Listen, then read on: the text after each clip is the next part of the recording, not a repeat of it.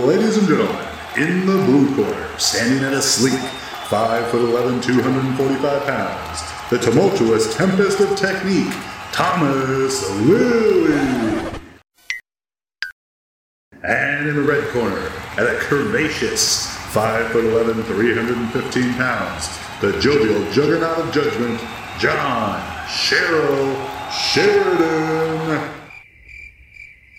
A meeting of the masters of mastication. Turn your attention as they delve deep into all things lifting and more. This is Peak Speak. And we're back with exciting news. Yes, we are now professional. We have a sponsor for the show, which is awesome for us, but even more awesome for you. Indeed, because who doesn't love a sweet online shopping discount code? And in this case, it's an online shopping discount code that gets you delicious coffee delivered to your doorstep. From our good friends, Prism Coffee, who are 4 Canberra lads who I've known for a while, who've all worked in and around the specialty coffee industry for some time now, and now out on their own. They've got a roaster, they're roasting beans, and just generally kicking ass with delicious coffee. So, John, how do the people get this amazing discount you speak of? Go to their website, which is prismcoffee.com.au. Pick from the couple of different blends and some single origins that they've got. You can get it ground, you can get it in whole beans if you prefer to grind your own. They've got all of the options. And then you use the code PeakSpeakCoffee in the discount bit of the shopping cart, and you'll get a sneaky 10% off, and it'll rock up on your doorstep in some amount of time. I don't remember exactly what it is, but I think they express post everything, so hopefully quickly. Perfect. Amazing. Well, and that's it. Without further ado, here's the episode. Yeah. Presented by Thomas Lilly and John Sheridan. Baby cry in the background not included. Zoom is live. Audacity is audaciting.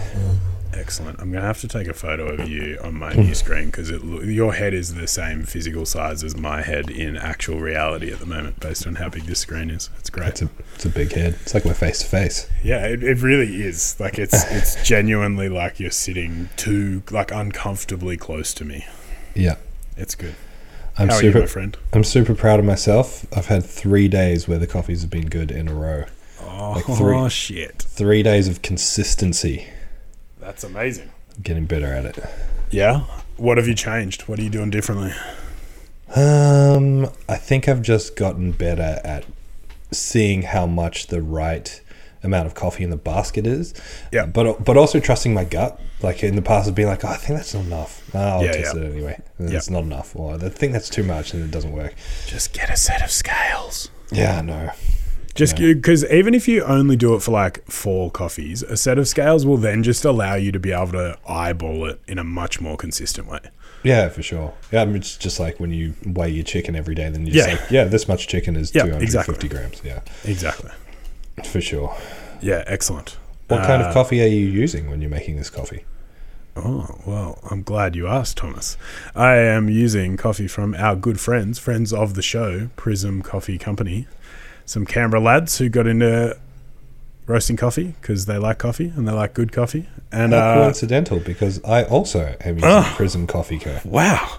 I don't know how that happens. It's delicious and it's fruity and it's amazing. Maybe you just go online to their website, which is prismcoffee.com.au, I think.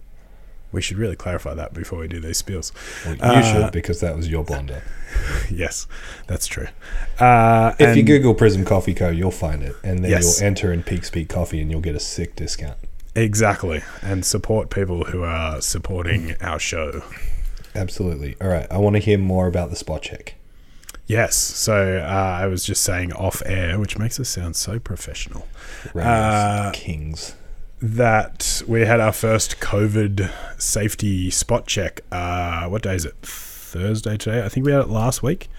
It would have been like Wednesday or Thursday last week. They came in at 2:00 in the afternoon, and 2 people from Access Canberra, the ACT government, came in and were like, "Oh, we're just doing some checking," and not that we're breaking rules, but that idea of like when you drive up next to a cop, suddenly you're like just a little bit more anxious because you're like, oh shit, maybe I am making a mistake. It was a bit like that. And they just asked some questions. The way they asked their questions and the stuff they talked about made me think that they are more checking that we are aware of the rules than they are that we're following the rules. So they asked about like how many people can we have in? Is the gym unstaffed at any point, which is still not allowed. We were actually supposed to have our restrictions eased Friday. Yep. But Victoria fucked it up for us, and we've got like 3 or 4 new cases in the ACT, which is the first time we've had new cases in over a month, I think. And so that's not going to happen. But yeah, they asked about numbers and like square meterage in terms of how many people were allowed indoors, asked about our cleaning policies and ideas and stuff like that, how we were going with numbers, where we have any issues with members like mingling around and hanging out too much or anything like that. They checked my COVID safety plan existed. They didn't really look at it. But yeah, overall it was pretty cruisy. I was perhaps worried about nothing, but it's nice to know that they're actually checking. It's nice to know that people are staying on top of it, because I think, ultimately it's all of our responsibilities to be a part of this process. Definitely. But I think, gyms like ours are at a supreme advantage when it comes to something like this, because I think, any small community gym probably has a group of people that would score above average on a conscientiousness scale to the wider community, which just means we're less likely to have an issue. I mean, I'd fucking hate to run a massive 24-hour commercial gym at the moment, because it'd be hell. There'd just be so much shit that would just be so hard to police that and to stay on top of, that I just think it would make life a lot more unpleasant. Yeah. Interesting. I haven't had spot checks at either of our gyms, my gyms, and I know a couple of local people who have had spot checks. Yeah, but yeah, as yet I haven't, and I feel like it probably isn't likely to happen while we're in the eased restriction. Like, we've got the eased restrictions that you guys were supposed to get. Yeah, and I feel like it's going to get a little bit more relaxed. Yeah, that'll be good. I'm looking forward to just not having to be at the gym all the time. Because, we've like extended our opening hours right up, because normally we'd have 24-hour people here training sort of during the day and stuff like that. But we're just not allowed to, which sucks. But yeah, that's life. We're all moving forward, so it's okay. Well, hopefully this 6-week lockdown that Melbourne's doing is effective. At least for all the Melbourne people listening who are depressed now because it's lockdown again, at least there's a light at the end of the tunnel, in the sense that you have an end date. It's not sitting and waiting and wondering like it was the first time around. Definitely. At least you can make it through this. Yeah, for sure. Interesting times. There's always something to be said for an end date, or some level of certainty over something like that, because it's definitely the uncertainty around like when will it end, what's going to happen, that makes it so hard to deal with, I imagine, for most people.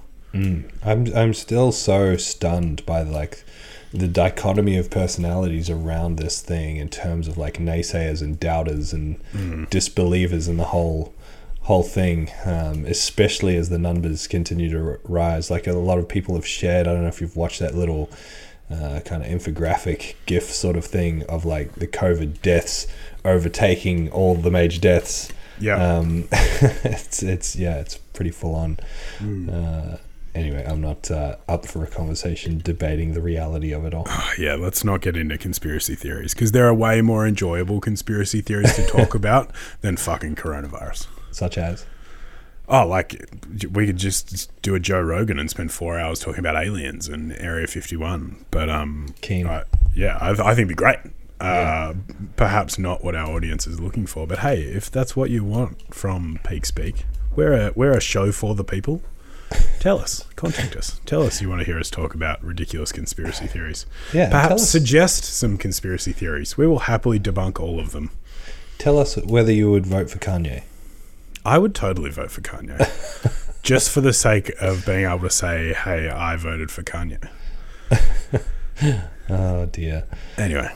Anyway, We should talk about something productive. Yeah, powerlifting sort of stuff, lifting sort of stuff. Last week we spoke about motor control, and during that conversation, the notion of the maybe differences that we have in our approach to selecting assistance or accessory exercises in that whole breakdown in the chain of accessory exercises was brought up. Also, the fact that we have done an accessory exercise episode before, but it was one of our very first ones. Like we're talking. Yeah, I think it was really early in the piece. I think it was within the first 10. I'm pretty sure. I don't think it was one of the originals that we filmed at your house, but I think it was after that. Yeah. So those views that we would have had 3-4 years ago, whenever the hell that was, have likely evolved and grown and changed, and it's timely, based on last week's conversation, to delve a little bit deeper into that. Yep, I think that's an excellent idea, and I am leaving it to you as to where you want to start. Oh, I knew you'd do that. Hey, Knew you'd do that.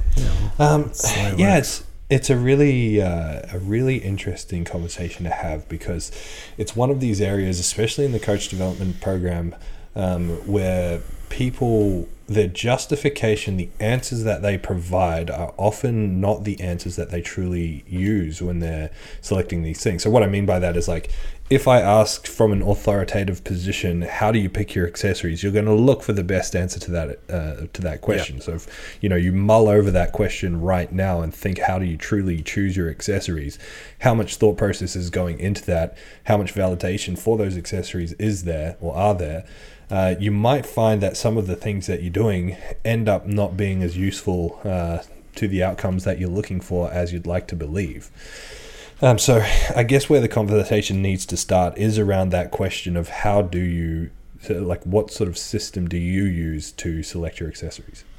So I think, and we very briefly discussed this before we started, but in classic Peak Speak style, you flagged the idea that you're coaching powerlifters, which I think it sometimes goes without saying on this podcast, but needs to be referenced when we're talking about this sort of stuff, because the end goal of coaching a powerlifter is improving 1 or 3 lifts in one particular in a very specific scenario. Yeah, very specific modality, and so I think you can maybe get caught in the weeds sometimes when you're conflating choosing exercise or exercise selection for someone who's training for something that isn't the sport of powerlifting.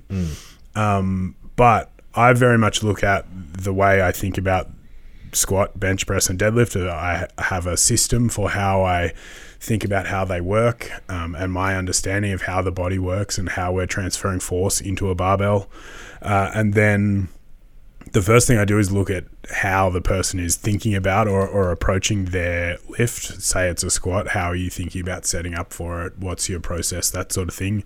Because more often than not, I find that these things that are apparent weaknesses are actually often skill deficits first and foremost. Big time. I just recently started coaching a woman who's training for like competitive CrossFit stuff, and she was like doing a lot of low bar squatting. She found high bar squatting, she like lost her balance and was tipping forward a bunch coming out of the hole, and so solved that problem by just squatting low bar.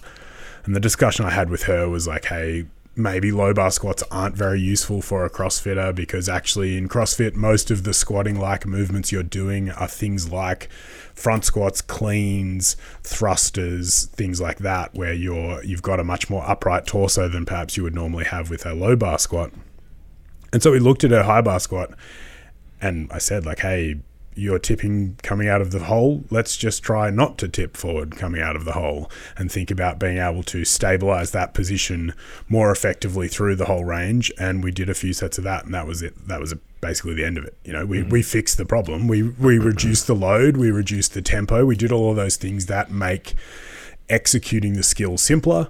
We executed the skill. We then continued to expose her to an increasing level of stress, and we found the breakdown point, and then we work sort of within that window to build the skill. Because like we could say, hey, it's upper back strength or anything like that, but if you haven't addressed any of those skill deficits first, then I don't think anything else you're doing is very useful. It's that idea of specificity to the skill, right? Get good at the skill first, and then deal with whatever else comes up after that. For sure. And there's going to be so many layers to this, so many layers of complexity. If it were as simple as, okay, well, you're tipping forward, therefore do a good morning, no one would have a problem with tipping forward in a squat. If it was as simple as your knees are caving in, therefore do this exercise, or your back is rounding, therefore do this exercise, no one would have shit technique. But there's plenty of people out there that struggle with the technical aspect of lifting, right? So recognizing that, you know, it's not necessarily as simple. This is the first thing you need to cancel or delete from your way of approaching training. It's not a case of this is weak, this is the exercise to strengthen the weakness. That's just not how movement works. Nope. And that's just not how the system works. And then on top of that, it's like, okay, well, let's approach it from a more systematic angle, looking at what's the breakdown in the system, how can we build resilience or skill within that system. On top of that, you've got the conundrum of, at what point does an accessory need to change to be a focus on a different outcome? So if you're in a hypertrophy phase, you know, with the goal being build muscle, you're probably not going to spend all of the time in your accessories doing movement corrective sort of drills, given that the fact that while you're doing your squats or your bench or your deadlift or whatever exercises that you're doing, the percentage or the intensity is probably low enough for you to focus on influencing it in the movement itself, which is where you're going to see the most change. So not only do you have the layers of complexity of the fact that this is a challenging systematic sort of approach that you need to take, you've also got the layer of complexity around, like, how do I perform this exercise at this point in time, and how do I choose when to shift the way that I perform this exercise? On top of that, that scale is going to be heavily influenced by how significant the breakdown in skill or movement or technique is for any given individual. So it's annoying to see people approach it in such a simplistic fashion. Even like high level kinesiologists are like looking at things and being like, oh, your knees are shooting back, therefore your knee extension is strong and your hip extension is weak, therefore do hip thrust. It's like, that's not fucking how a squat works. Mm-hmm. And giving people exercises willy-nilly is probably not going to have that great an impact on their improvement. The hard thing is you identify an issue and you prescribe this so-called weakness targeting exercise. You put more effort into the lift itself, targeting the issue, then you think the corrective exercise has helped rather than just your hyper awareness of the problem that you have. Yeah. So another layer of complexity is, how do we quantify this stuff? It is so hard to quantify how much impact the accessory movements that you have has on your training. So in English, accessories are a waste of time. It's way too hard. Just try and squat better and quit. That works for me. That's going to be a new record for shortest peak speak ever. So no, of course not. No, and I think unfortunately the nature of a lot of the fitness industry is it relies on simple fixes and quick answers, and because that's what fits into a 10-second Instagram story or a Q&A post or something like that. It's an easy default, and I understand the desire to just be able to answer questions simply, but I'd like to think people like us and people like those that we look up to in this industry who are pushing this conversation to be more contextual and to have more of an understanding of how the whole thing works, I think hopefully raises the bar beyond where it's been in the past. I mean, certainly the conversations that you and I and that coaches that we talk to regularly and that we look up to as well are having now, compared to the conversations that were had about powerlifting and training for powerlifting when you and I started competing.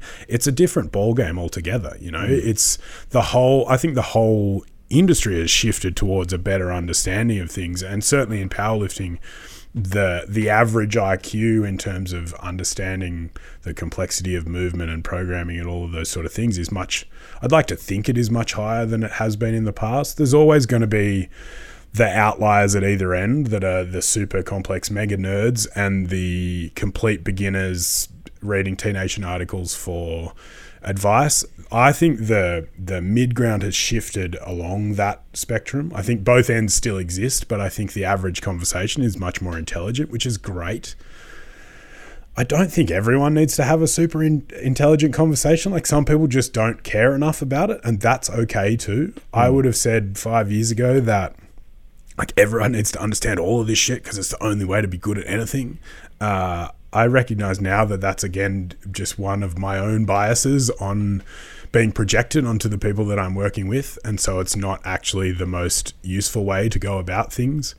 But I think the ideas behind things being more complex and being more thought out and more context driven, a good coach or a good trainer of any description can take all of that really complex information, simplify it down to a digestible chunk for whatever level of person they're working with. You know, the conversation doesn't have to be the same if I'm talking to a high level powerlifter versus an average person off the street, but the ideas are the same, the principles are the same. I'm still using the same processes, I'm still thinking about it in the same way, I just have a different way of expressing it. I think sometimes people who do understand that context can be guilty of throwing an answer that looks like a very simple answer without the caveat that, like, hey, here's my thought process behind that. And sometimes that's where it can be confusing for a lot of people. I think not understanding that this conversation exists is sometimes hard. For sure. And some of it, I think, is willful ignorance. It's people just looking for an easy way out. I think if you're listening to this podcast and you've got to this point with our waffly bullshit, that you're probably past that, which is good. Thank you for coming along for this ride. But yeah, I think that some people are just looking for an easy answer because what they want is easy answers. And those are generally the people that don't stick around. It's a short-lived world if you go down that road. Yeah, definitely. So to then, curtail off that and bring it back to more of a practical application, my approach would be very similar to yours in the sense that, when we were talking before, I said the majority of people that we coach are powerlifters, but it's like I think a better way of saying this is that, like, the way that we build powerlifters is through general strength training, and like all of my clients are general strength training clients. Even the Gen Pop ones, they come to me with the goal of getting fitter, healthier, stronger, leaner. Any person that comes to me, I say, do you want to be weaker a year from now? And they all say no. I've never had someone say, fuck yeah, I want to get weaker. Everyone wants to get stronger, right? So my training is revolving around strength training, and because the majority of people are powerlifters, and because, squat, bench, deadlift kind of exists at the cornerstone of those systems, even in the strength training application. Of course, not everyone uses those, but, the majority of my coaching is built around squat, bench, deadlift. Yep. And my belief, my system, my philosophy around coaching is that the way that you move when you perform a squat, bench, or deadlift, regardless of whether you're doing a 1 rep max or a 10 rep max, the way that you move ultimately determines the weight that ends up on the bar. The pursuit of technique is to chase the attributes of having the strongest, safest, most efficient way of moving, right?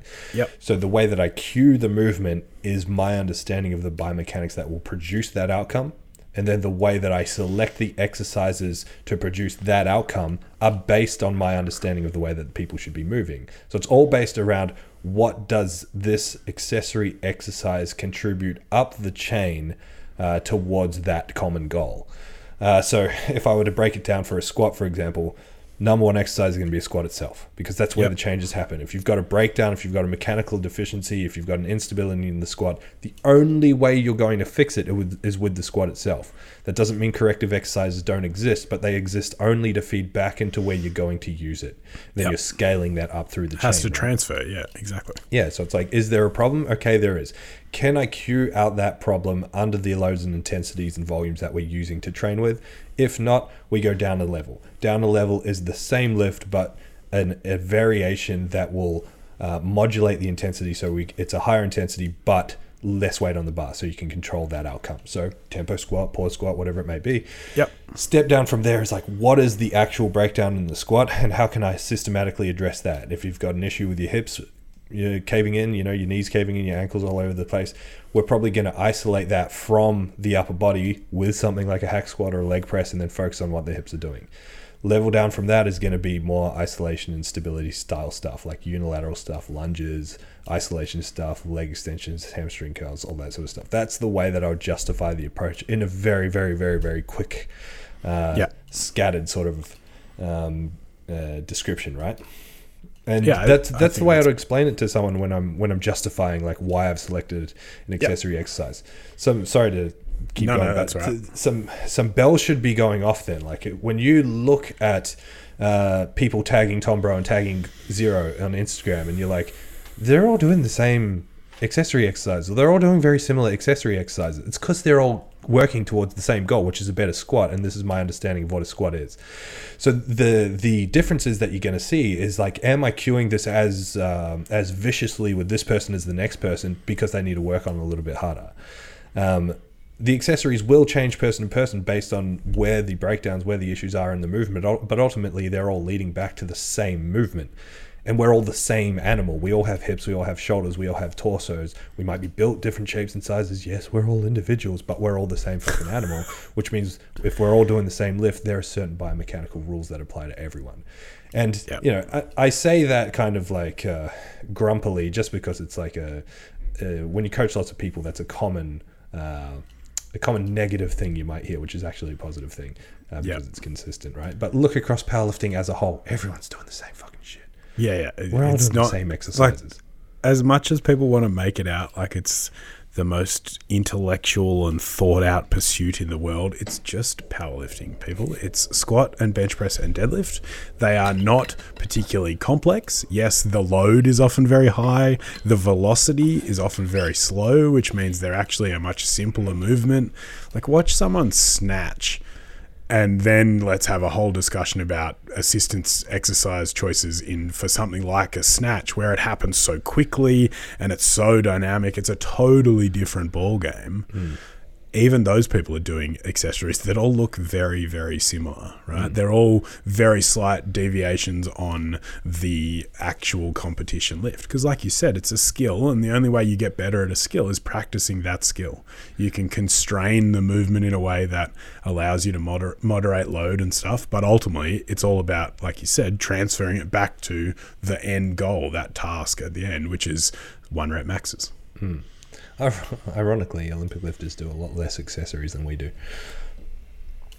I reckon you'd find that's not necessarily true, depending on how depending on how you define the word accessories. I think even some of the very high level lifters that I follow do accessories, but their accessories are like very tiny variations on snatches and clean and jerks. There's just more, I think, nuance in the variations that they choose, because you've got such a wide pool of changes that you can make to those very complex movements. I think they just don't get away from the barbell as quickly as we do sometimes. Because it's such a specific skill. Again, it's so fast, it happens with such high loads that the window of specificity, I think is probably the way to think about it, is much smaller. So you've got to be much more precise with the way you're targeting not just the cueing, but the exercise selection. Yeah, good point. I'll be the first to admit it's not something that I follow or understand very closely. Yeah, and I'm by no means a weightlifting coach, and I tell people that regularly. I just like watching it. I'm a fan of the sport because it's such an awesome sport to watch. Those hook grip slow-mo videos are just a thing of beauty. I could watch 20 minutes of Lu Xiaojun doing one snatch, like set to beautiful operatic music. And just that would be the fun thing that I did for the afternoon. It's so epic. Yeah, man. And I think that idea that like people like us, I like watching humans move. It's the thing that I find enjoyable. I enjoy understanding or attempting to understand the processes that are going on behind the things that drive movement, the way we're supposed to work, which is an interesting discussion unto itself. I really enjoy watching sports of all forms now because I know more about how the body works. It's one of the reasons I'm really fascinated by watching injury videos, because I'm like hunting for a mechanism. I'm trying to like see what happened, just because I find it so fascinating. And I think that from a coaching standpoint, that's one of the things that makes a good coach is a curiosity around wanting a deeper understanding of how things work, and not just accepting the answer that is, hey, this is the exercise for that problem. because it's those levels of coaching that you've talked about before. Once you delve deeper and you dive into the rabbit hole, you realize it's a fucking deep rabbit hole, but there's a lot of fun to be had. Yeah, I think one of the biggest things I do try to instill in my lifters when it comes to approaching assistance exercise, not only just the mechanism by which it should be performed, but the goal that we're looking for with this. Like for example, rows and lat pull downs, I'm increasingly saying more and more and more, probably the most overrated, underutilized, or poorly utilized exercises in powerlifting. Like the notion that a big strong back means a big strong squat, bench, deadlift is not extremely far-fetched, but it's so convoluted and so misconstrued to the point where it's rendered irrelevant, right? Yeah. Because it's exactly the same logic as like a big quads, therefore a big leg press, therefore equals a big squat. And everyone will say, well, it's not the same. You can't just have big leg press and have a big squat. That's not how it works. But everyone's willing to do that with back work. Everyone's willing to do these horrible, like heavy cheat rows and think they're doing any favors whatsoever for their lifting. And you'll just be like overwhelmed with this confirmation bias. Accessories are so difficult to quantify, but if you're lifting consistently, you'll get stronger over time. So if you're lifting consistently and you add in some magical accessory exercise, you'll be happy to confirm that it's helped, regardless of the fact that it's been the training that you've been doing in the background. So with back work, the goal should be stabilizing the shoulder in the correct position as it's going through extension, or stabilizing the scaps as your shoulder is going through extension and not losing that position, because that's where you're going to find the best carryover. So your primary goal before you focus on load is probably going to be range. Is probably going to be motor control through range, and most people suck extremely bad at that. That's why everyone has a hard time low bar squatting, because people just build these big jacked up shoulders that can't move very well. Then all of a sudden it's hard to get into the right position. For those who can't see, John is gigantic right now. He's holding invisible basketballs under his... John has always been gigantic. That's his problem. So yeah, like the kind of things that the quality of the movement as it's going to pertain to the goal that you're seeking to achieve is ultimately going to determine the effectiveness of that accessory exercise. That's where most people lose sight, because they think, I am a strength athlete, therefore if my accessories are stronger, everything's stronger. It's just not how it works. Yeah, it's intent, right? It's about understanding the execution of the lift and how it translates into what else you're doing, and approaching it in a way that is not just about ticking the box.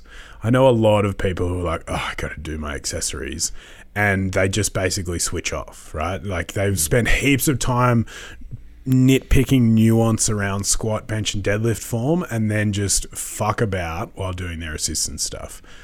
Like maybe it's just not worth doing at that point, because it's not doing you any good, because you're not getting the transfer out of it that you could, because you're just not thinking about it. Mm-hmm.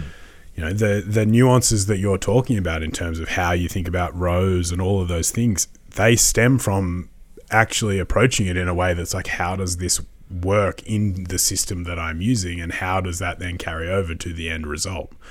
If you're not asking those questions and you are just ticking a box, well, then you're in trouble. And even if you've got a coach who's very good at this and knows how to pick exercises that are going to work, if you then approach those well thought out and well-planned exercises with a mindless, I'm just doing this because I need to do it approach, well, then you're also not getting the benefit that you're looking for. Everything should be about, for a powerlifter, should be about, how do I tie this back to the goal, and how can I improve what I'm getting out of these things? Because it's often, like you said, it's not just stack more load on the bar or on the lat pull down or on the leg press. It's about, okay, how do I think about executing this in a way that carries over? Maybe I need less load and better execution to actually get the end result. Because, we've all seen plenty of really fucking strong looking dudes who move like shit because they got really big and jacked and didn't learn anything about how to move well and how to execute the skill. And they inevitably get beaten by people like Matt Stenzel, who sometimes don't look like they lift. Because they can be big and strong and jacked and move really well, and suddenly they just slaughter people. To be fair, Stenzel. We love you, Matt. Yes. He's jacked right now. Yes, he's jacked in general. He just has a habit of making it look like he's not jacked, and then suddenly he is. It's ridiculous. Yeah. Another or a part of the layers of complexity that's going to come in here is the fact that I forgot what I was going to say. I could lie and just try and waffle, but I truly just. I almost spat water on my computer. Had a complete mind blank. It was something to do with intent and transfer. Specificity. Like it's very tempting then to take that mindset of like, okay, well, Thomas and John are saying that we're supposed to be sort of, building our accessories around the goal, and if the goal is the main lift in the context of strength training with squat, bench, deadlift, then we should make all our accessories hyper-specific. Again, it's like, are you recognizing the goal of that accessory as being hyper-specific? Because there's going to be times where you don't need to be as specific with your accessories just because of the fact that you get that specificity with the lift itself.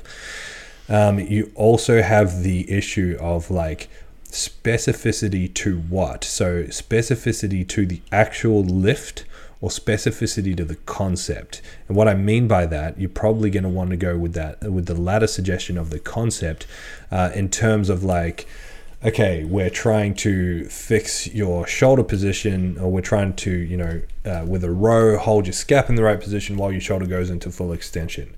Does that mean you should lie back on a bench and rig up a setup where you're dangling a bar and bands and make it perfectly mirroring the way that you would do it in a bench? No, you're thinking, what is the concept of my shoulder in space, and how can I take that from the movement and attack it in a tangible, realistic sort of approach? So think more about the concept of what you're trying to achieve. Yeah. If you're thinking about your hips in a squat, you're trying to achieve hip torque while your hips go through flexion and extension. That doesn't necessarily mean it has to be done in a perfect sort of squat setting. You don't have to mirror it perfectly on a belt squat. You can use other apparatus to achieve exactly the same goal.